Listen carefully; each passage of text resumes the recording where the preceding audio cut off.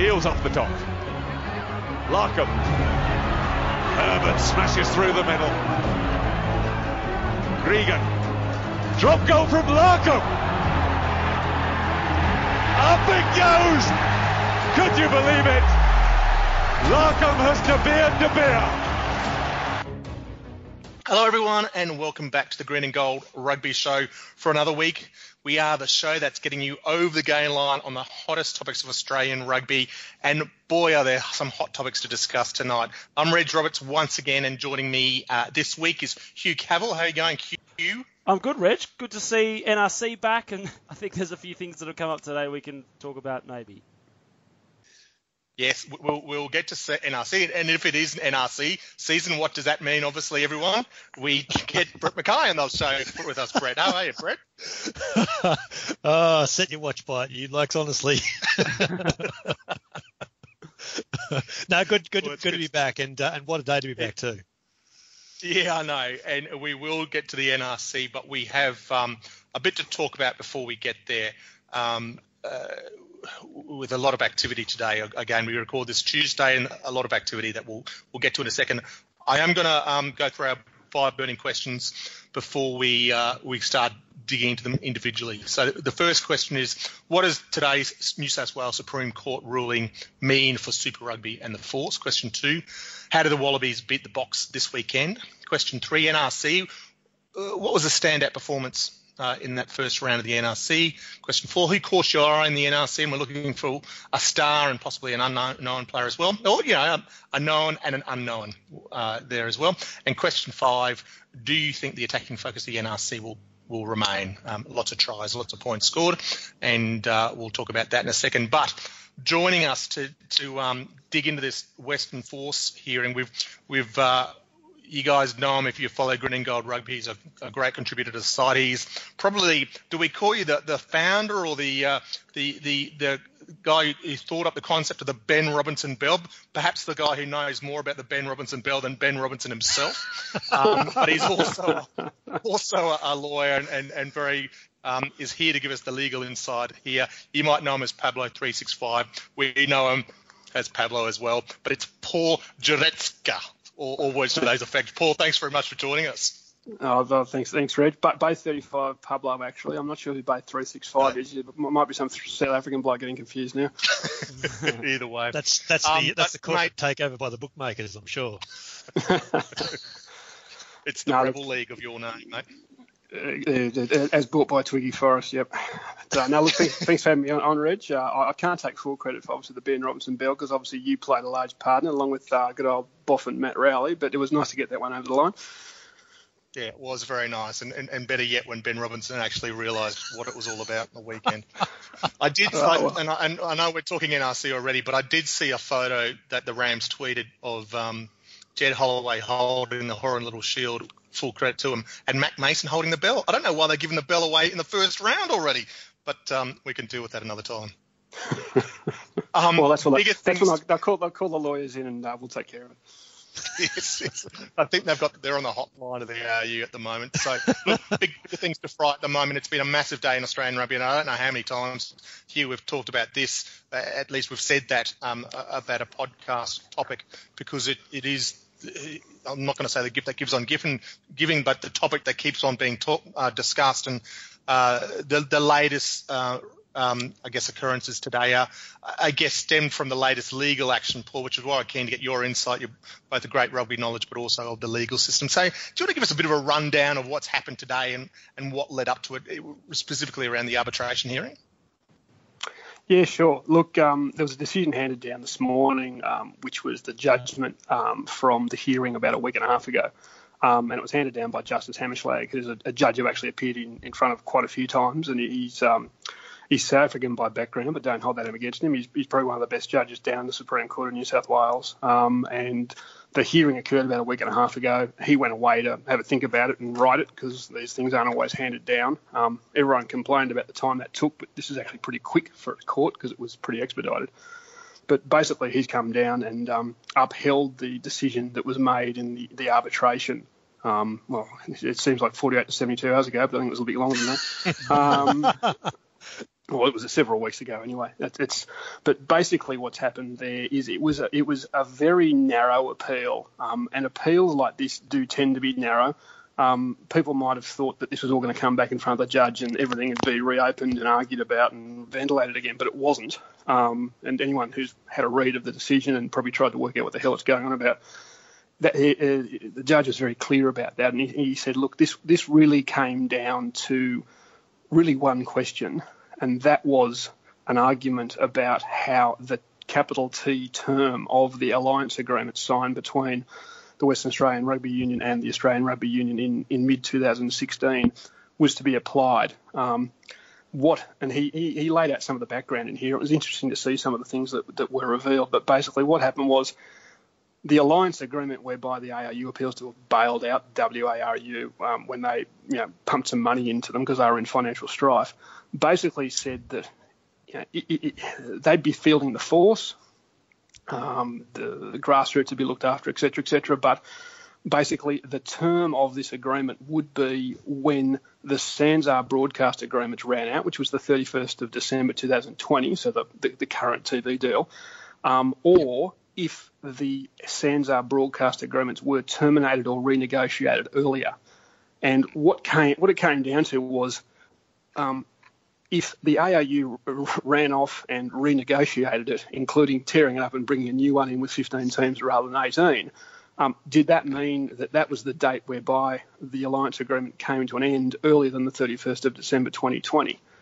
And West Australian Rugby Union were basically saying, well, no, it shouldn't and it can't. The ARU obviously said, yes, it did. The arbitrator a few weeks ago said, well, I agree with the ARU's finding. And when it's come before the Supreme Court, he's agreed with the arbitrator and said, look, that's the definition and that's the way this court, the contract's going to be read by this court. And I remember, because it was all very unclear at the time with the arbitration, but the gossip coming out was, the ARU's won on a technicality. I don't think it's so much a technicality if this was the issue. It really just comes down to how this word and this term was defined under the contract. And as I think I tweeted earlier on today, only partially tongue-in-cheek, whoever the lawyers are that drafted this for the WARU and negotiated it back in mid-2016 would probably be feeling either a bit guilty or a bit nervous because, as these things tend to be, with the benefit of hindsight, it wasn't the best term in the world. Yeah, so that was my question. I mean, I didn't probably have a great understanding or appreciation of the specificity of what the case was all about, and in the end, it almost just comes down to that second clause, doesn't it? And the interpretation of when that new broadcast agreement came on. And I know our friends out west had proffered lots of discussion around media releases saying. I know SANZAAR released a press release back in early this year saying, a continuation of the same broadcast agreement and so on, and used that as evidence, hoping that would be evidence against the ARU. But in the end, it all comes down to that partnership agreement, doesn't it? Yeah, look, I think so. Look, some of the feedback I got from some sort of fellow green and golders that were in the courtroom a week and a half ago, it sounded like things were going all right for the WARU. The feedback was that Justice Hammerschlag had kind of said, "You what?" when he heard what the agreement was, because it was very pro-ARU clearly. And I think the humorous anecdote I heard was he sort of walked off the bench halfway through a submission from the ARU's senior counsel, which is always a bad look. But in the end of the day, he's a pretty good judge. He's pretty good at applying the law, and he's basically said, "Look, this is what you agreed to, just over a year ago. This is how it's to be applied." And look, I can see where the Western Australian Rugby Union were coming from with their argument. But at the end of the day, the judges basically said, look, this is how I read it to be applied. You signed up for it. This is how it's come out. And look, when this was all going on earlier this year, I mean, I as a lawyer was putting my lawyer cap on and thinking, how are they going to argue this? How's this going to work? Because I couldn't understand how they could have signed a license agreement with the Western Australian Rugby Union saying you've got the force and you've got the force for 5 years, and then run off and sign a deal in London or in principle deal in London saying, right, we're going to cut 3 teams out, including one of ours. You can't go and sabotage one contract with another and then just come back. But I can see now where they were coming from, because basically the their reading of the agreement, from what I can see, basically allowed them to do that. And I suspect, I mean, I'm just guessing here because this is all sort of very opaque. Yeah. I'm guessing that when, Klein and Pulver or whoever it was that went to London early this year, they would have probably been armed with this legal advice to say, with this agreement we've signed middle of last year, if we renegotiate our Sanzar deals, it comes to an end and we can cut the force. And look, I think it's been tweeted a bit on social media, but one of the comments in here, and this is Justice Hammerslag's usual to the point, I wouldn't say bluntness, but he cuts straight to it.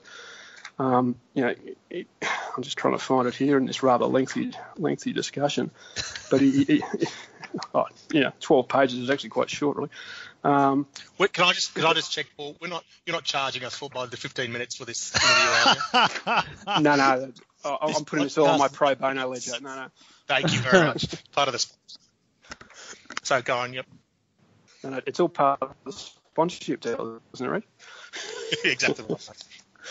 But no, look, there was a comment in there which he said that the WARU and the ARU were allies, but they were not friends. And at the end of the day, they had the right and the ability to, I think the word he used was destroy the force if they saw fit. And that's what they chose to do.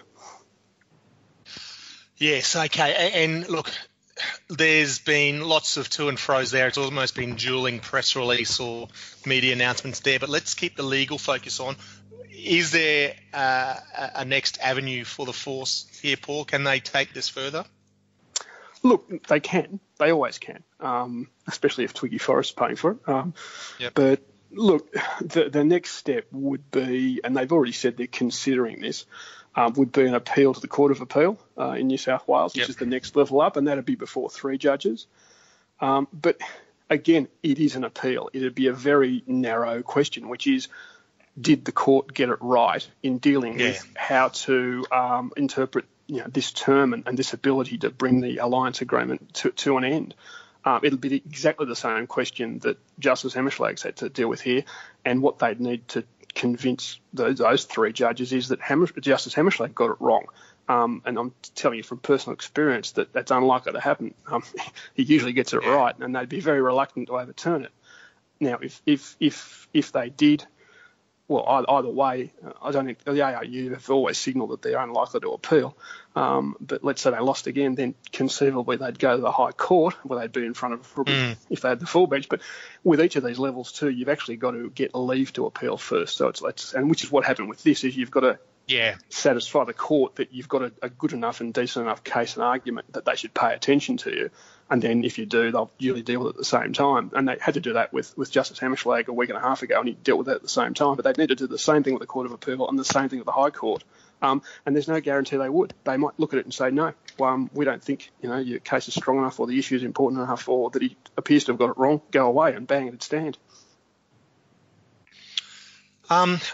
I don't like talking about it in hindsight, and it's a tough situation, putting you on the spot here, Paul, because you don't have all the paperwork. But in hindsight, was this the best legal option? Could you have seen another way forward by the Force or Western Australia Rugby, to fight back against the ARU? Well, look, the interesting thing is, and I think I tweeted a couple of comments about this earlier today, was Justice Hammerslag kind of, I think I read it as kind of hints at this. If you look at the decision, and I've got it right in front of me here, just handy, because we're having this discussion tonight. If you look there at paragraphs 15 to 18, he actually goes through a whole series of contentions which he notes that the Western Australian Rugby Union didn't put before him. Because he leads into it saying, look, this was a really, really narrow question I was looking at. And then he kind of goes and says, you didn't put this before me, and I didn't have to deal with this. And I mean, I kind of read that to say maybe you should have. But look, and this was more in, if you've ever seen The Castle, one haven't we all? It's more in the vibe type thing with Dennis Donuto. It's attacking it more widely and getting into that. Well, you weren't dealing with this in good faith. The contract was unfair. It should have been rewritten. And those are the kind of contentions he was kind of saying weren't put before him. And I suppose that, with the benefit of hindsight and with these comments, maybe they should have been. But look, the lawyers in the arbitration would have had to make the decision at that time and try and put the best case they thought they could. And this is always the thing with lawyers and appeals is you only want to fire the shots you think you're going to hit, but sometimes the instinct is to just fire the shotgun off at everything and try and, because you leave the arguments open for appeal.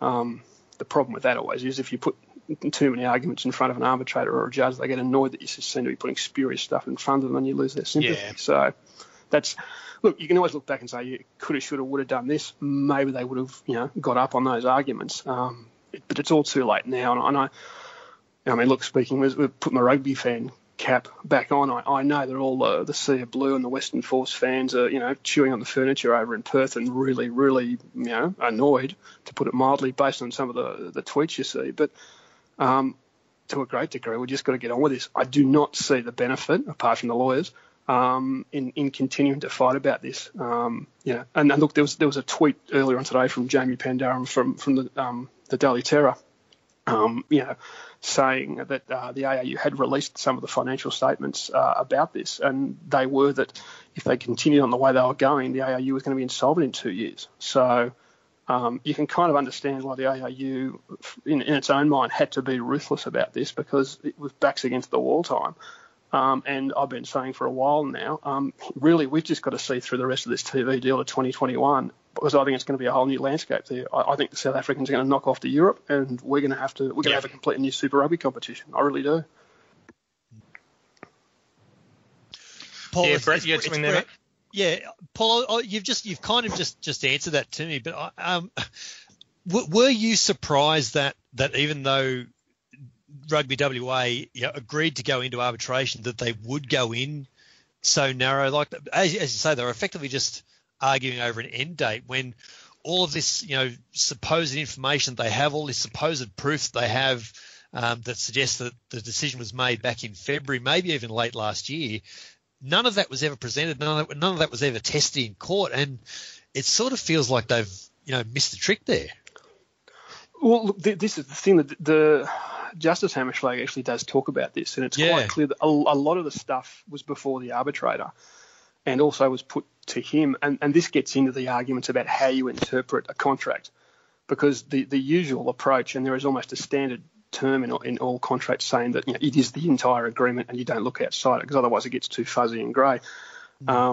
The court will look at it, and they don't want to look outside the pages that it's written on unless they absolutely have to. And that was part of what he talks about in this decision. And he won't. He said, look, this is a commercial agreement. It's signed by big boys. These guys are, sporting bodies, they're companies. They're signing a commercial agreement. It's assumed they know what they're doing. It's assumed that they've got lawyers that advise them on this. And if they went and agreed upon a certain term or a certain definition, it's assumed that's what they meant. And it's quite clear that there was quite a bit of stuff put before the arbitrator. And one thing to keep in mind with arbitration is it's essentially a private process. So all the stuff that went in front of them, we haven't seen, and we can only guess it from reading this decision, because the Supreme Court decision's on the public record. We don't necessarily get to see what was in front of them, but they refer to stuff that was in front of the arbitration, like consultants' reports about ratings dropping through the floor and anticipated revenue, all that type of stuff. There's references to this and there. We haven't seen that. We won't see it unless the ARU releases it, and they seem to be more willing to sort of put that stuff out there now that the decision's handed down, because they're going to be trying to justify themselves and say, look, this is why we did it. We just couldn't tell you what the court case was on. But really, as far as putting this stuff in front of the arbitration, they did to a certain degree, but they obviously made, I'm assuming the lawyers at some stage have made a decision about what was their best case, what was the best plan of attack, how to go in, and they've decided that arguing about this term, this definition, was their best case. Perhaps they just wanted to keep it tight, focused and narrow and try and knock it over on that basis, but in the end, the arbitrator and then the Supreme Court of New South Wales have disagreed, and they've agreed with the ARU's interpretation and said, we agree with you, you've got it right, you can do what you want to here. It was said to me today that when it comes down to a he said she said type thing, the law or the courts will almost always side with the less contentious version, if you like, and that's effectively what it feels like now. Oh, I don't know that it's a he said she said. I think that comes down to when people have got two different versions of events. What they've got here is a term or a definition of what they've described as a commercial agreement. and people are arguing two different interpretations of it. And the judge has basically said, look, I have to read this in a commercial agreement as a reasonable, objective person would do, and the way I read it is the way the ARU puts it to me. Yeah. And that's how it is. And I don't look at, and I shouldn't look at all this other stuff about why it was going to happen and, who did what back in February or middle of last year. Yeah, that's kind of background and illustrative, but it really comes down to what are the words on this page say in black and white, and how's it going to work in this situation? That's what it came down to. Look, Paul, really appreciate your insight to all this. It's a complicated mess, and it has been for some time. So it's great to get a little bit of clarity, at least on this sort of last little stage, and particularly with someone who sort of knows both sides of the story from the rugby perspective and the legal perspective. We know you got a busy night in front of the block or something up next, Paul. But thanks for joining us, and we'll see you on social media, hey? No, thanks very much, gentlemen. Nice to be here. Thanks, Paul. See you, mate. Thanks, gents. Bye. Interesting day, and like I sort of alluded to earlier, the whole dueling press releases since, and here there's a really interesting one from the ARU, or should I say the supporting documentation they provided with this release, which is almost information we've been wanting all along, at least from their side of it. But it paints some pretty stark financial figures around the whole 5-team versus 4-team thing. Do you get a chance to look at that one? Yeah, it does. It does, Reg. It's interesting to see that sort of information finally come out to the public realm, and it paints a pretty interesting argument about the way and the reasons why the decision was made and it was considered. I encourage people to go online and have a look. I think it's on the rugby.com.au website, but essentially, it paints a pretty grim picture of Super Rugby regardless of what side they cut, and it just seems like the force cutting is the one option that kind of leaves them with their head above the water in 2020. It's regardless of where you're from in Australia, if you're a Force fan or not, the document doesn't make for pretty reading, and it does, as Paul said, it shows you that it was a backs against the wall decision, and it was sort of this or face insolvency, which is pretty worrying, but at least it gives you some indication as to why they made the decision they did. Yeah, so the figures basically say, worst case scenario, the ARU were $26 million in the hole by 2020, by the end of 2020. They ran some sort of analysis around best, if they cut the Rebels and best case scenario with the Force, which, forgive me, I can't remember if it can't have included Twiggy's $50 million. They put some provisos around that. So, but even then they were in the hole come 2020. They were sort of effectively, bankrupt by 2020. And in the end, and Brett, I don't think this is necessarily a cause for celebration. The best scenario they've come up with is a best case scenario for the Rebels, which sees us still solvent in 2020, but not exactly raking it in, and heavily reliant on the Rebels coming good with all their promises, including the Vic government. And gosh, with the changes in government these days, it's hard to do too much forward planning with that sort of stuff. Yeah, and of course the catch-all in that is that the details around the Victorian government funding couldn't be revealed because it's a government contract, which are always commercial in confidence, as we probably all know. Yep. So the really worrying thing for me is that, as you say, it outlines quite clearly that by keeping the Force, they'd be 6.1 million in the hole by the end of 2020 in the worst case scenario.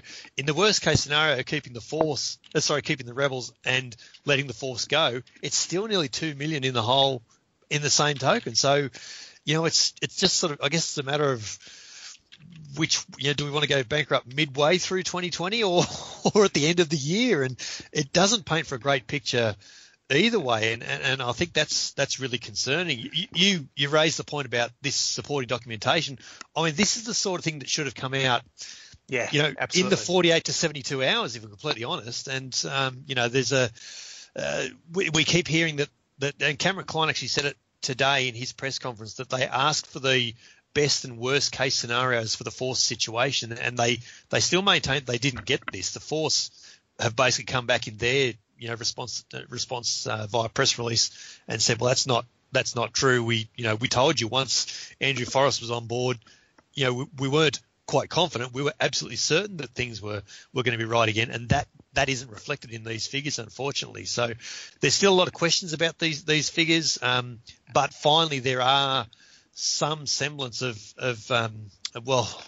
transparency isn't the word, but finally there's something to back up what the ARU have been trying to say from early April, wasn't it? Yeah, absolutely. It's a fascinating. I mean, there's so much happened today, including sort of Twiggy Forrest talking about a rebel competition, some sort of Indo-Pacific competition, which we might touch on a bit. The position of the board here, Klein in particular, so I'll take a step back. We had Jeff Stuke on the show a couple of weeks ago. We had who else was there? It was Twiggy Forrest in one of his, we didn't have him on obviously, but in one of his recent press announcements regularly, both Stuke and Forrest have, whether they praised, but they heaped a fair bit of respect on Bill Pulver, which surprised me. He's copped a lot of flack, Bill Pulver, but they haven't missed on Cam Klein. With respect, Stuke didn't say anything about Cam Klein, but Twiggy Forrest and West Australia Rugby in general have not missed on Cam Klein. It's a difficult scenario now, Hugh, when Klein as chairman is handling all this. He's got offers of big bucks from the likes of Twiggy Forrest and Western Australia, but it's all contingent on him standing down.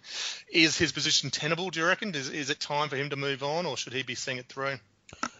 Look, I don't know. I mean, I'm not an expert in these sort of things, and I think what Cameron Klein will do is similar to Pulver. I think it's about shepherding this process through to its conclusion, and then probably clearing the way for someone else and clearing the slate for someone to come and start afresh. I find Twiggy Forrest's involvement in this whole situation a bit confusing, to be honest, and we've spoken about it before, but and actually, Matt Gitto raised it today on Twitter. I don't know if you saw, Reg, but talking about, well, where was Twiggy when Firepower went under?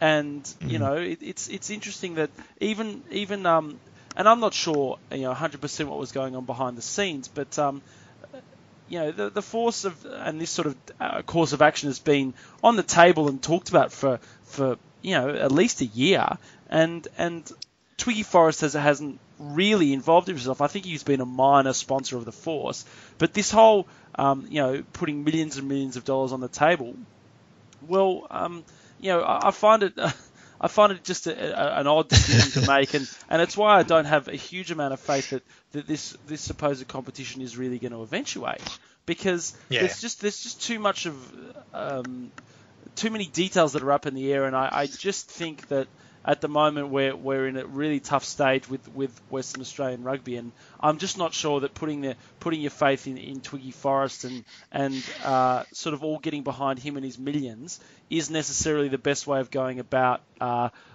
fighting for your future, because I don't know, it just sits very uneasily with me, and I have all the sympathy for Western Force fans and people in WA, and I think the ARU are making a pretty big mistake in letting go of the force, but I'm just not sure that it's the best direction to take as it currently stands.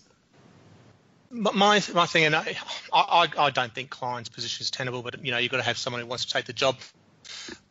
But you talk about the relationship with Western Australia, and it kind of goes to Brett's point in this document that's come out today. What I would love is to say, and this, again in hindsight, guys, if ARU worked with the clubs and particularly West Australia Rugby and said, guys, we don't have faith in Super Rugby. We don't think Sanzar is going to be there in 2 years' time, 2020. We're now working for a new model. We believe this is the model, whether it's been a national thing, a Pacific thing, or with New Zealand as well. We want you still around. We're going to work with you to keep the force identity. We'll support you in playing whatever exhibition matches and so on. That's the only thing I can see feasible with Twiggy's continuing involvement, that the force becomes some sort of entity in a couple of years' time when 2020 rolls around or 2020 continues, much like the South Sydney Rabbitohs did back in the sort of 90s or whenever that was. But, it's just it's just complicating factor. I'm with you. This Indo-Pacific thing, I can't see that having legs. And he called it an Indian, a rugby IPL. He's going to have to invest a lot more money than $50 million to get that sort of thing off the ground to make that sustainable. The key thing there, Reg, is going to be allowing ourselves to go a little bit ahead on this. Assuming that there are 6 teams ready to go, and assume there are 6 teams worth of players and coaches and physios and administrators and all that sort of stuff. If it doesn't get World Rugby sanctioning, it doesn't go anywhere. It's that simple. Without World Rugby sanctioning, there's no referees, there's no judiciary process. There's none of that. Straight away, any international players would have question marks over their ability to play Test rugby, which ultimately the whole idea of him wanting to back the Western Forces so that they can still be playing for the Wallabies. I just don't see how that happens, and even though the ARU are saying we'll absolutely explore alternate competitions, I just think there's too many floating balls in the air. The other side of the coin is that maybe this is actually the opportunity for World Rugby even to say, well, you know what, let's put a fire under Asia and the Pacific Islands, and let's actually get a bit of a competition with meaning, in and around Singapore, and let's get Fiji and Samoa and Tonga involved. Let's keep with Perth and Hong Kong and whoever. Let's actually start seeing if this, supposed sleeping giant that is Asian rugby that we've been hearing and talking about for, probably 2 decades, let's light a spark under it and see what happens. Yeah, I'm with you, and I keep hearing stories of other Super Rugby clubs trying to get a foot in China and so on. So, there's action there. The objection. The only... Objection. Sorry, I'm in a bit of a legal mind today after Paul's contribution. Justice Hammerschlag would be really frustrated with me. I disagree with both of you. I don't think the answer is to further expand and to. I mean, I think if anything we've learned from the last 3, 4, 5, even going back longer, is that I don't think the solution is any more expansion and bringing in. I understand those teams and those countries might need something, but I just think that any Australian involvement in that area is pretty risky, and I don't think it's something that we should be really seriously looking at. I think the solution, if anything goes ahead, is to contract as opposed to expand. I think you're right. I think there's hairs all over it, no doubt. And if you think about, say, Perth and Singapore and Hong Kong and Fiji, Samoa and Tonga, all of a sudden you're looking at a fair spread of distance that's not too dissimilar to Super Rugby, which is the cause of the problem to start with. So there's certainly hairs all over it. The other side, just going back to something you said earlier there, Reg, talking about Andrew Forrest's timing and all that. He said there might have been late last week that when he objected to the ARU, particularly Cameron Klein, saying, where was Andrew Forrest 3 months ago? Where was he when we had to buy out the IP? And he said at the time, I didn't get involved before because I didn't think I had to. Yeah. Now that it became apparent that I had to, here I am. And the thing that strikes me about that was that why didn't Rugby WA get in touch with him back then? He was already and has been, as you said, Hugh, a minor sponsor of the Force. He's the FMG logo has been on Matt Hodgson's jumper for the last 3 seasons. So he's been involved. He would have been having chats with the Western Force board. So why didn't Rugby WA try and engage him earlier and try and have these sorts of conversations? There's a lot of questions flying around in every direction, and I think my position on the Force is pretty obvious and pretty clear, but I've got as many questions for the Force and Rugby WA at the moment as I have for the ARU. Yeah, no, I think it's right. I don't think any administration is completely clear on this one. In saying that, look, we'll move on from this topic. But again, just anyone who saw the footage of the players today, of Matty Hodgson having another interview, a very emotional interview. But the players themselves, there's so many images going around social media, the looks on their faces, just horrendous time for them all. And we feel for the players, we feel for the administrators. all the staff from the force, but also all the fans out there, and it's not an easy time. It's not a great time when you should be enjoying rugby, should be enjoying sport. It's completely opposite. So we wish you well, and we hope that you stick around and stick enjoying rugby, and with the force remain in some form. We'll see what comes of it. Lads, we're going to move on to our next question, and interestingly, if there is a bit of a link to this next question, it's about how do the Wallabies beat the Box this weekend, and this test is in Perth, which is Great incredible. Segue, Reg. I know. So I don't know. I don't think we can rely on a home crowd support or advantage sort of thing for this one. So, Hugh, mate, what's your feeling from the Wallabies? Obviously, we were pretty positive about their last performance against the All Blacks a couple of weeks ago. What do we need to do this weekend? Well, we were pretty positive, Reg, but I recall I said, and I think you echoed it. And being the smartest two people on this the smartest two regular contributors to this podcast, I think it's fairly authoritative. Is that last week was all well and good, but they're going to need to back it up, and I don't think we can really judge this Wallabies team as it stands at the moment until they put in a good performance 2 weeks in a row, and that they've got a fairly similar squad that they've named. Stephen Moore's going to be absent due to the birth of his child, which will present an opportunity for Tatafu to start, and presumably Jordan Ulacey or Tolu Latu to come onto the bench. It's going to be a fascinating encounter. The Springboks are a much improved side from where they were last year. They've discovered some really good players, and they looked pretty comfortable in the first 2 games against Argentina. And I think it's the first time they've won 5 games on the trot for about 4 or 5 years. So they're in really good form at the moment, and they're in try-scoring form. They've been racking up big scores against Ireland and then against Argentina. I think the Wallabies, it's going to come back to defence as it has for the last 2 weeks, and it's just about getting that defensive line coordinated and that line speed up, because the Springboks are going to throw a very different challenge. They've got those big forward runners that we know, guys like Malcolm Marks and Eben Etzebeth and Warren Whiteley and Sia Khaleesi's in good form. These guys there that are going to be pounding the Wallaby forward defenders, and we're going to rely on a guy like Adam Coleman coming back to make a real difference. And certainly, I think if Sean McMahon's there as well, we're going to need him to be stepping up and making some big tackles. So I think if we can get that element right, I think we can score enough points to really challenge the Springboks. But I've got to say, I've got the Springboks as favourites coming into this game, and I think a win would be a really good result for a Wallabies team that I'm still not convinced is truly top class. Yeah, interesting. Underdogs, are the Box favourites here? Brett, do you agree with that assessment?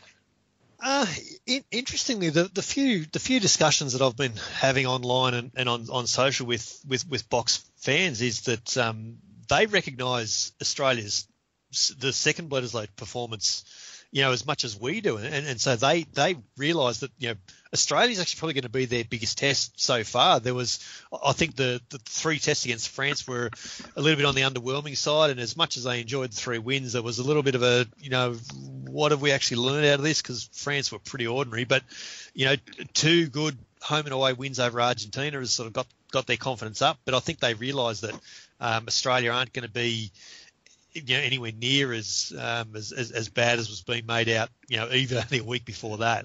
I simply, echoing your thoughts there, Hugh, I similarly wrote last week that the Wallabies aren't as good as their last performance. They're now as good as their next, and they've absolutely got to back that up. And I completely agree with what you're saying. So I don't think there's much between the two sides, Reg. I'm not at all a betting man. I don't think there would be a whole lot of difference in the line. So that would be interesting.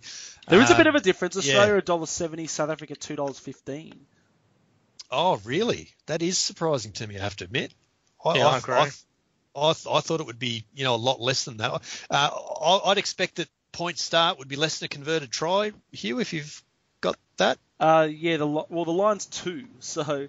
Okay, there you go. I'm not much of an expert in the way these things are framed. Yeah, but, that's about as close as I reckon they are. I honestly think there'll be less than a converted try in this. But I think the Wallabies have to take absolutely everything out of all the confidence they need to take out of that Dunedin game is pretty obvious. And I think, if they can create that same sort of second phase play they did when they did open up the All Blacks, particularly in that first 25 minutes, then there'll be a huge chance against the Box. But it's certainly going to be a physical contest. But then they've had two really physical contests over the first two Bledisloes, so I think they're well placed. Yeah, it's interesting. We say the attack's been good. The defence is a big issue for us. The question remains: Do we think we'll get challenged? I mean, the Box aren't as good as attack as the All Blacks are. That might work in our favour a little bit, perhaps. Yeah, I'd tend to agree with that. I think if the Wallabies can maintain that same sort of up and sliding midfield defence like they did in Dunedin, where it wasn't just one guy shooting, it was actually 3 or 4 guys, and they'd slide accordingly, then I don't know if the Box have an attacking game to actually get in behind that. And so, you're certainly right on the attacking front, but then the Box make up for that with an incredibly physical forward pack, and they've got a really, really mobile back row unit as well. And, Warren Whiteley, I mean, I don't think there's a more inspirational captain on the planet than him. He's just an incredible player. Well, let's talk quickly. Look, and the team will be out in a couple of days about those changes. What do you think you might see in the team? There, Hugh, you talk, obviously Moore's out, so you'd think Tatafu would come straight in. Would you chuck Tololatu straight onto the bench, or Ulesi, the young Ulesi from Melbourne? I don't know. I'm a big believer in Ulesi. I think I was really impressed with him at the Under-20 World Cup. Tololatu's obviously come back, played some NRC on the weekend and looked pretty good for New South Wales country. But look, I don't know. I think Latu is probably for me a bit of a safer option. He's got a bit of a proven performer, and Michael Cheika's obviously cited some issues with his fitness, but I think at his best he was the form hooker in Super Rugby this year, actually, ahead of Tatafu and ahead of Stephen Moore. So look, I think if Michael Cheika could be confident of his fitness, then certainly I think Tololatu is the option. But if you want to take a punt on youth, I think Ulesi's the one to do it. I just think coming on and after the scrum troubles we had last week, I think you're certainly throwing him in the deep end. Yeah, we might talk about it a little later, Brett. He certainly looked all right on the weekend in the NRC. I haven't seen a lot of Ulesi played, but I was super impressed with the size of the man, but also his performance in the NRC match for the Rising Versus the Spirit. Yeah, and that's part of the problem. He's played 2 or 3 Super Rugby games. We really haven't seen a lot of him, and I absolutely agree with what Hugh's saying. I think if you can coil Tololatu up and let him spring out for the last 25 minutes, I think you get a really good impact. Where I think Ulesi is as promising as he very obviously is. I think it's a little bit too soon for him. I'm still surprised that someone like James Hansen isn't in that Wallaby squad, if I'm completely honest. Yeah, agreed. What about, traditionally, we've gotten away with a more mobile back row versus the All Blacks because we wanted to match it with their, fantastic athlete forwards. South Africa, I guess they're not quite old school these days anymore. They've got a fair bit of speed and agility in that back row as well. But would you expect any changes there? I mean, McMahon played well, but would you expect any bit more size, like Lopeti Tamani or someone coming in there at all, Brent?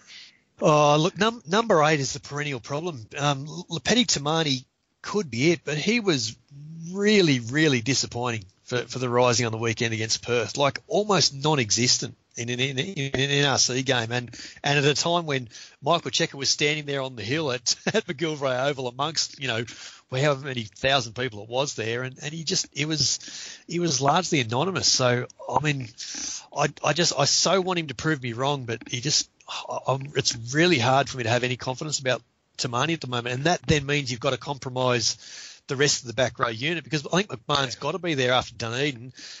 Ned Hannigan, I can absolutely understand the criticisms about him.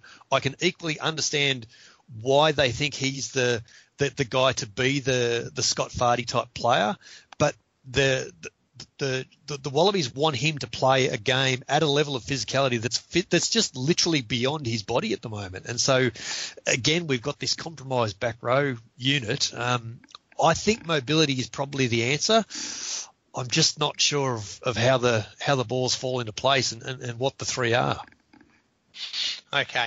Well, look, we'll find out soon enough as the test team obviously gets announced, and we'll have a pretty better understanding there. There's not much more we could probably go into the test there at this stage until we find those teams.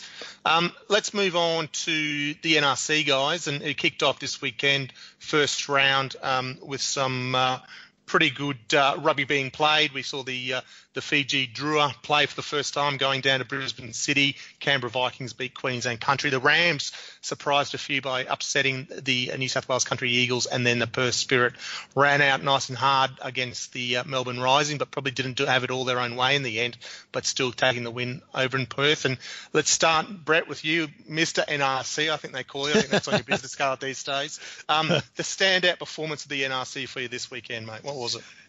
Yeah, look, you've touched on the Rams there, and I think I know where you're heading with that. So I'll happily sort of leave that to you, because they were really, really good, and I'll absolutely give them plenty of credit. I spoke to John Minetti only last week, and he sort of said, we've got a little bit more strike power this year. We won't just be a kick for the corner and line out drive team, and they certainly proved that. There's certainly a lot more strike power across the field.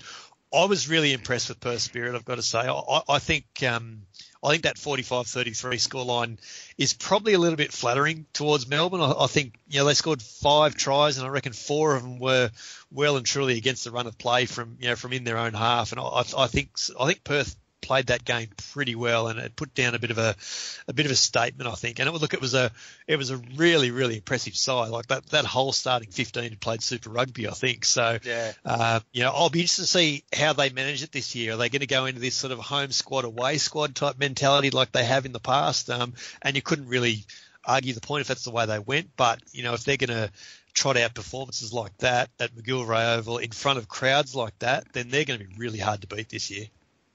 Yeah, absolutely. They looked very special early on in particular. Hugh, what about you, mate? You caught a few games. Who caught your eye? Well, look, I watched probably half of the NRC game up in Brisbane, which was the Saturday game, the Fijian Drua against the Brisbane City. And I mean, God, the Fijians. I mean, I wasn't sure what to expect, as we discussed last week, Reg. It was a bit of an unknown commodity, and look, they were certainly a little bit scratchy, as all the teams were. But when they put it together, I thought they were really impressive, and probably just lacked a little bit of the set piece and the discipline that really could see them compete for 80 minutes against Brisbane City, who are obviously a pretty classy side.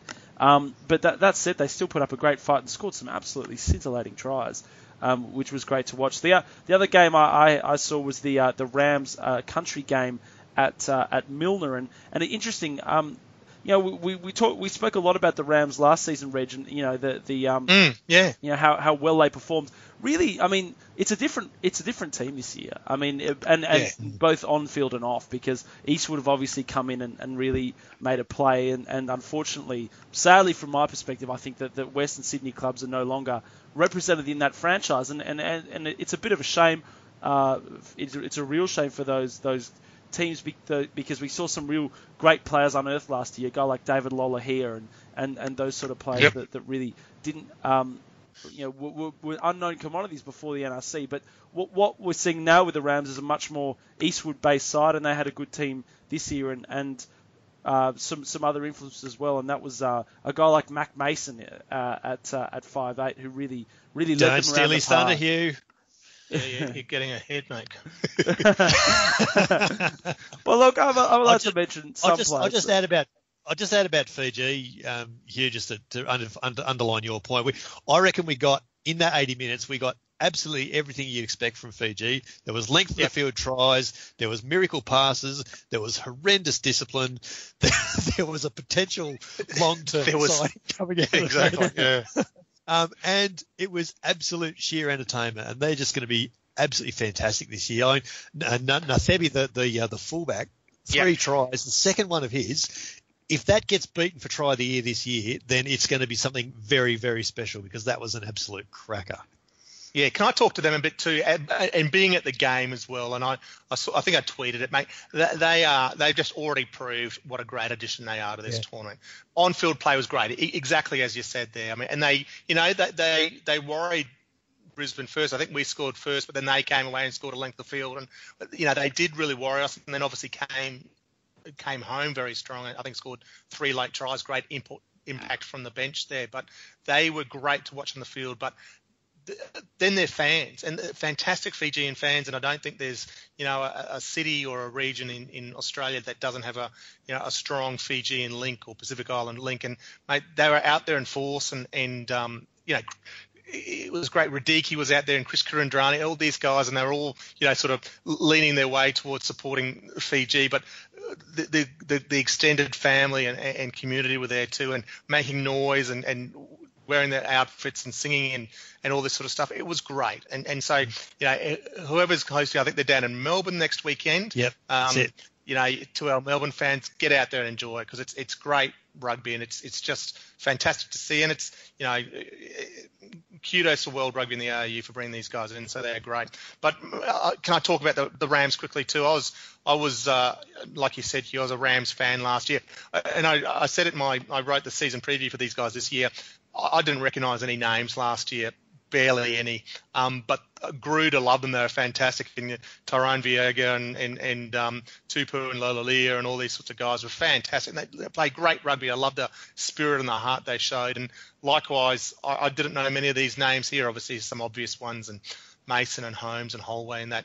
But a lot were unknown to me. And they really impressed me on Sunday, and it might just be that they were playing another New South Wales team with a short turnaround with the Shute Shield just finishing the week before, and they'll get a good test this week, because I think they're playing the Sydney Rays. I guess they're playing another Sydney team, but one with an extra week up its belt. But yeah, they look good to me. I mean,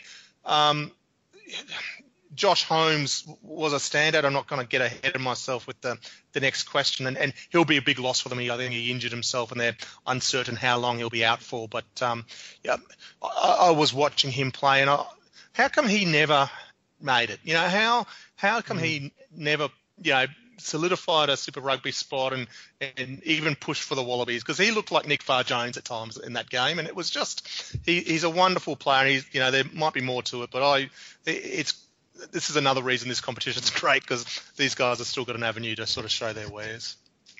Really interestingly, on Josh Holmes, Reg, I was talking to Mark Cashman from the Rams the Rays last week, and I actually sent him a text saying, where's Matt Lucas with you this year? And he said, he's pretty sure he's getting getting a few things cleaned up and right before he heads down to Canberra for a Brumbies full season. But they were so they were all ready to. They thought they were well covered. They had Duet Roos again, and then he did his knee.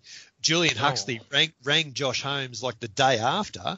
And Josh Holmes had to say to him, "I signed with the Rams yesterday." It was literally that. It was literally that much in it, and so it's a bit of a homecoming. Josh Holmes was a Eastwood junior. Yeah. I'm pretty sure he definitely played for the very original Western Sydney Rams in the ARC 10 years ago. So it's a bit of a homecoming. I've just actually pulled up a thing on the Rams Facebook page, and they've just said that there's an injury update on him. He has had that knee injury. Severity of the damage is still unclear, but he'll definitely be out of action whilst he awaits specialist advice. So that certainly sounds like he'll probably be out for a little while at this stage. Yeah, okay, and that's interesting. That'll say the Rays have got that Harry Nusafora from Bond University up here in Queensland as their scrum half, or at least and the young Norths halfback too, who played in the grand final, whose name just escapes me at the moment, but he looked pretty handy in the Shute final.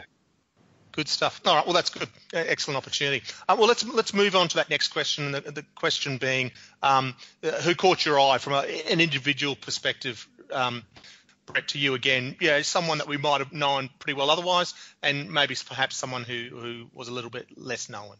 Yeah, well, again, I know who you're going to go with, so I'm sort of going to go to a teammate of his. I'm pretty sure, Reg. Look, I was really impressed with Hugh Roach's game.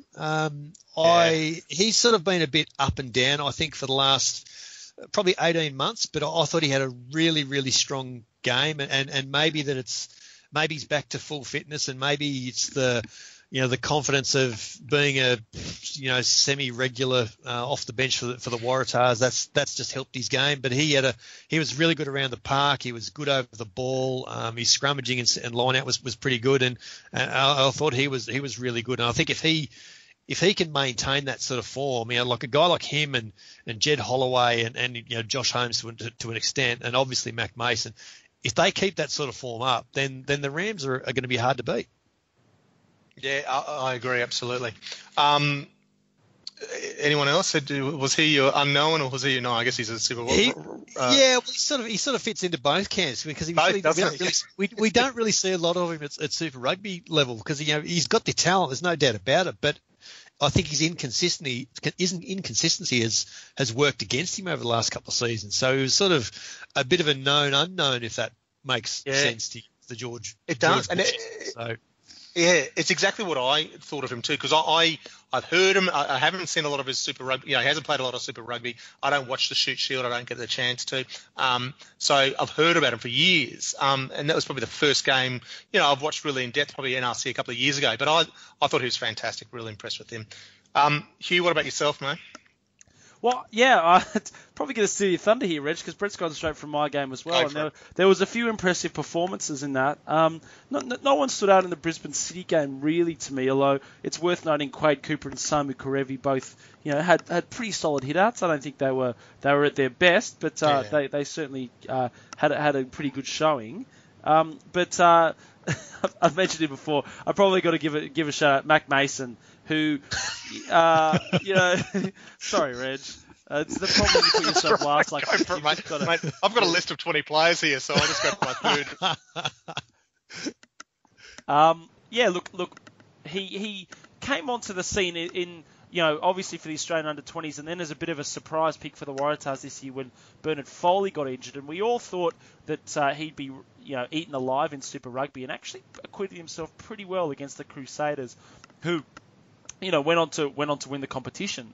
So he had his shaky moments, but I mean that was the first time I've really seen him play at full 80 minutes at professional level or semi-professional level, as it were. And I thought he was really impressive with the way he controlled the game and had some good go forward momentum to work off the back of. But I think he really impressed, and so he's the one for me. And I mean, I don't know if he's the other guy that I actually was impressed with, and I think is very good at this level is Tangeli Nyaravoro, who is who I think just he looks like the under-10s kid playing in the under-7s, and every time he got the ball, poor old Andrew Kellaway was I think missed him about 7 or 8 times. But the other thing that actually I was impressed by was his defence. He actually made a couple of really nice covering tackles, and I've been my bus route on the way into town, Reg, every day takes me past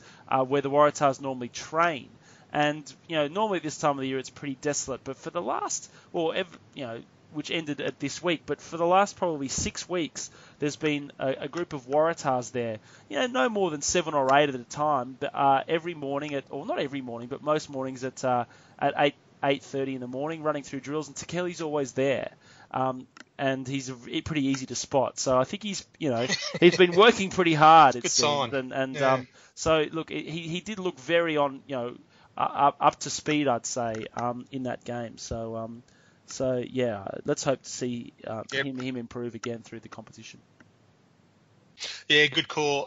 Look, I've a few I want to mention. I was sort of jotting down some notes and I got carried away a little bit, but it was great to see Luke Antui back playing rugby. It's been, I think, since early June since he played. This was his first game back. And watch it with a couple of guys in the press box there at Ballymore. He was running pretty high at start, but then got his body height right. But his work rate was fantastic. So, great to see there. I actually thought Kane Douglas played pretty well too.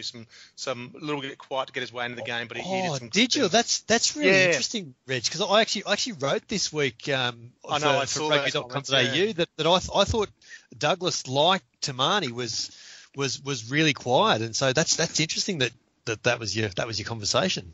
Yeah, and there's a few in the box who said it. Maybe we're just biased Queenslanders, but yeah, I was pretty happy to see him back, putting in some big hits and some good work around the ruck. Maybe I'd have to watch the game again, but I was pretty happy with what he did. From the force, Naisarani and Matt Phillip were fantastic. Naisarani, he was outstanding. Blows my mind, that guy. He just doesn't stop in a tackle, just goes forever and ever. But then some of the young guys. So I talked about Uelese, but at the end of that game, the Rising had this, Uelese on. Forgive my pronunciation, which should just be part of our standard introduction to the podcast these days.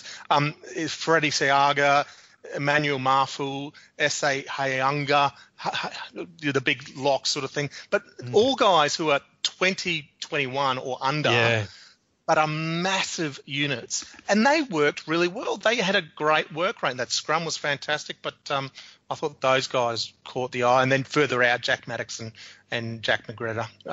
Well, and Sione Tuipulotu too, Reg, and we've seen a little bit of him at this level. Yeah. He's playing inside centre this year as opposed to outside centre the last couple of years, but he busts the first tackle every time, and I just think he's such a talent. And when you see guys like Jack McGregor and Jack Maddox as well is looking better and better at fullback, there's actually it's actually a little bit to get excited about the Rebels next year, I think. So, yeah, I agree.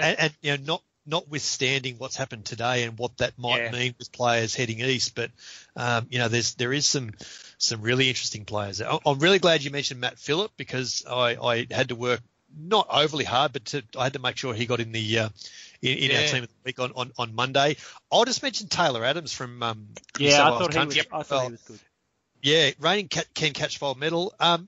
You reckon, Hugh, there's a bit of young Brad Fittler in his sidestep? Yeah, actually, that is a good call. Actually, he put one on to score his first try that was good, and scored a really clever, snuck a second try there from a quick tap, which to be honest is a tactic that I'd like to see teams employ a bit more. More of, yeah, yep, absolutely. No, there was just a little. If you get a chance to see him, Reg, there's just that little. It's a massive, big left foot step, but there's just that bit of a neck snap, 17-year-old Brad Fittler in the brown and white of Penrith. So it was a real throwback. So yeah, he's.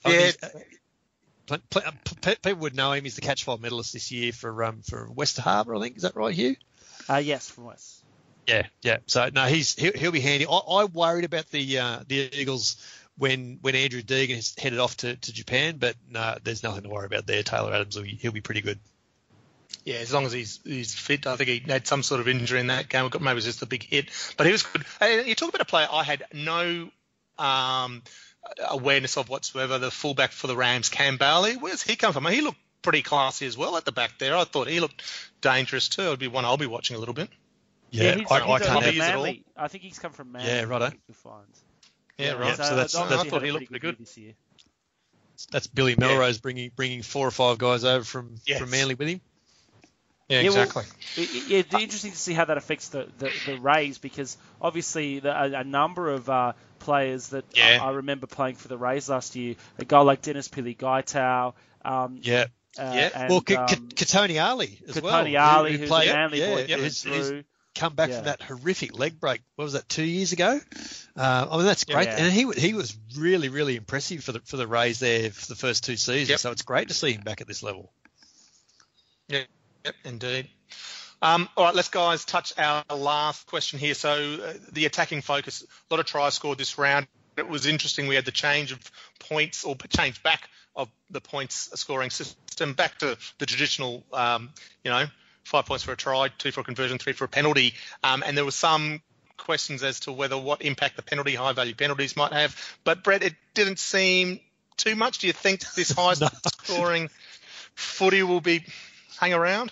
Yeah, look, I do. I made the point on Monday that we saw 47 tries across the first round. Last year it was 32 with 8-point tries on hand. So I'm quite sure 47 tries per round won't be the norm, but I'm reasonably confident to say that my scepticism about the move was misplaced, and I'm very happy for that to be the case. And I think The few people that I've spoken to, coaches, players, comp administrators, they all said the same thing, that they were pretty confident that it wasn't 8-point tries and 6-point unconverted tries that was the reason for teams wanting to throw it around so much. They threw it around so much because that's the way they wanted to play, and I think that's borne out over this weekend's results as well.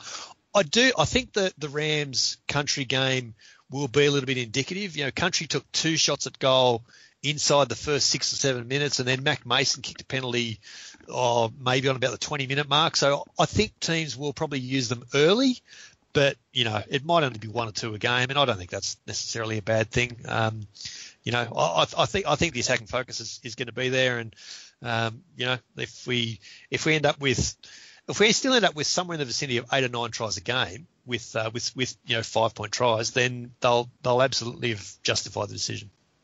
Yeah, it might have been an interview you did with him with Darren Coleman, is it the Eagles coach? It is. It was John Minetti I spoke to last week. Whoever the Eagles coach is, it's Darren Coleman. Maybe it wasn't you, Brett. Forgive me. I do read other writers sometimes. but Coleman made the comment that he's regretting the grand final last year is that they didn't play grand final footy. They tried to play the free NRC type stuff. And so I just had that inkling that maybe every now and again they'll try and put that into the play this year, and perhaps it didn't quite work in round 1. Hugh, from your perspective, is it, one of the criticisms NRC gets is these super high scoring games, and the jokes about the defence. And I must admit, watching the Brisbane City and some of the defensive work by Quaid and AJ Alatumu and even Jaden Nagamu at fullback was pretty damn soft.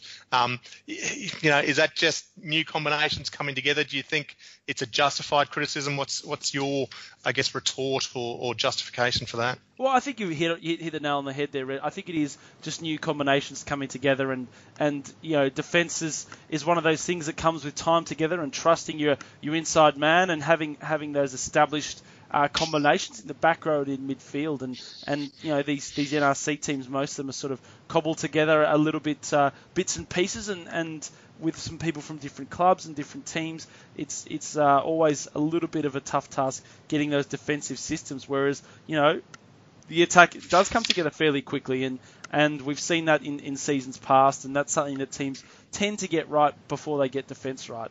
And also the attacking spirit of the comp and the laws and the refereeing designed to speed the game up certainly has the benefit of helping attack a lot more than it does defence. So, look, I think, the problem being we haven't seen a huge amount of continuance from last year's, and the Perth Spirit have kept their team together, in the Melbourne team, a few have, but I know the Sydney teams there's been a little bit of musical chairs, so I'm not sure that's going to help at all. So in terms of are we going to see similar sort of scoring, then I think that's definitely something I'd expect to see, because it's what the people want to see, Reg. I want to see some tries, and I certainly don't think it's a huge negative. Exactly. It always amuses me, Reg, that you see the argument coming back saying, they defend better like that than in Shute Shield or in club rugby. But I could point you to 2 finals games in the Shute Shield in the last 3 weeks that are very similar to those 45-33 type score lines that we saw over the weekend. And we've got to remember, these guys are club players. It's the same players. So if they're having defensive issues in a finals game 3 weeks ago, those same problems aren't going to be solved in an RC game 3 weeks into the future. And defences, as we know, are only as good as their weakest link. So it doesn't at all surprise me that these sort of score lines are there. And the turnaround time and the short-lived nature of the season, like you said, Hugh, is spot on. Yeah, all right, valid points, good stuff. Well, regardless, it's great rugby to watch, and it's on again this weekend. So just quickly, the games this weekend on Saturday, Queensland Country play Brisbane City up at Noosa. Ugh, what a fantastic opportunity what a joke at Reg. I know, it's got my name all over it. I've just got to get the approval from the social coordinator. Then after that, the Melbourne Rising are hosting Fiji at 3 o'clock kickoff. I think that's the Fox broadcast game down at Harlequins there. And then on Sunday, Canberra Vikings take on the Perth Spirit. So the Spirit will see how they go on the road there, as Brett alluded to, we'll see if they sort of stick with the same squad at Viking Park there at the 1 o'clock game. And then Sydney Rays make their first appearance of the season when they host the Rams at Macquarie Uni on Sunday afternoon. That's 3 o'clock. That'll be the broadcast game as well.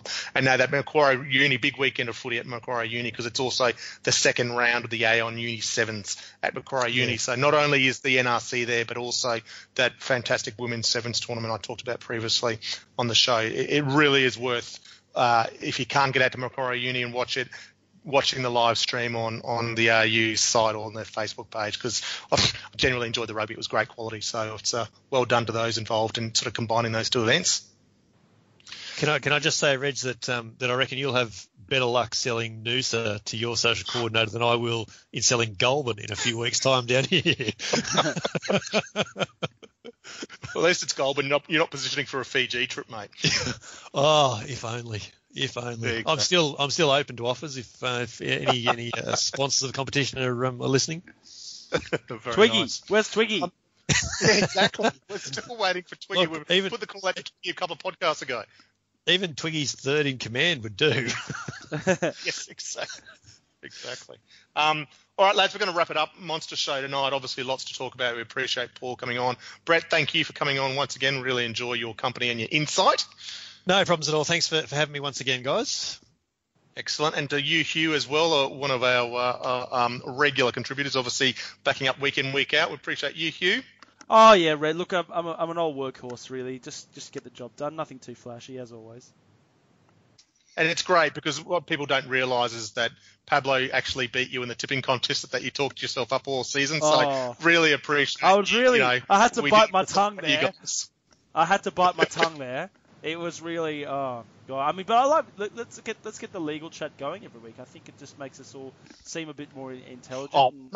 I forgot to say how I have devoured legal. I've never had so much legal. So today I read through the John Connolly Queensland Rugby Union case. Oh yes. My word, that was astounding and really quite worrying for Queensland Rugby. They could be in the hole for 200, 300,000, and that type of money is not there at the moment. So that's a big concern for them. But that was just, call it administrative incompetence, but it was pretty poor. I was actually thinking about that, Reg. I read Jim Tucker's take on that from over the weekend of the Courier Mail, and it was quite alarming to see the words cash strapped attached to as a prefix to the Queensland Reds already. And it's like, here we go again. Mate, which footy club has got, or rugby union club at least, has got 250 grand lying around for payouts and legal fees and all that sort of stuff? It's just none of them. None of them. Well, you know who needs to come to the aid of Queensland Rugby? Clive Palmer. Yes, we need dueling mining millionaires. Yeah. Dueling rebel comps. How good. This is next level thinking. If Australian sport's shown us anything, it's the involvement of billionaires in all competitions can only ever be a good thing. Yeah, and exactly right. And if these resource boom from the mining sort of produce these, surely there's a legal boom. Surely we should positioning ourselves to these legal companies. That's where our next realm of big sponsorship opportunities surely must come, considering how much money was spent, Australian rugby has spent with lawyers this year. It's ridiculous. But let's wrap it up, guys. Massive show. Thanks to our listeners once again. Plenty of rugby on this weekend. We hope you get out there and enjoy it. Go the Wallabies on Saturday night. And to all teams participating in NRC and Aon Uni Sevens, and we'll catch you next week. Eels off the top. Larkham. Herbert smashes through the middle. Gregan. Drop goal from Larkham. Up it goes. Could you believe it? Larkham has De Beer.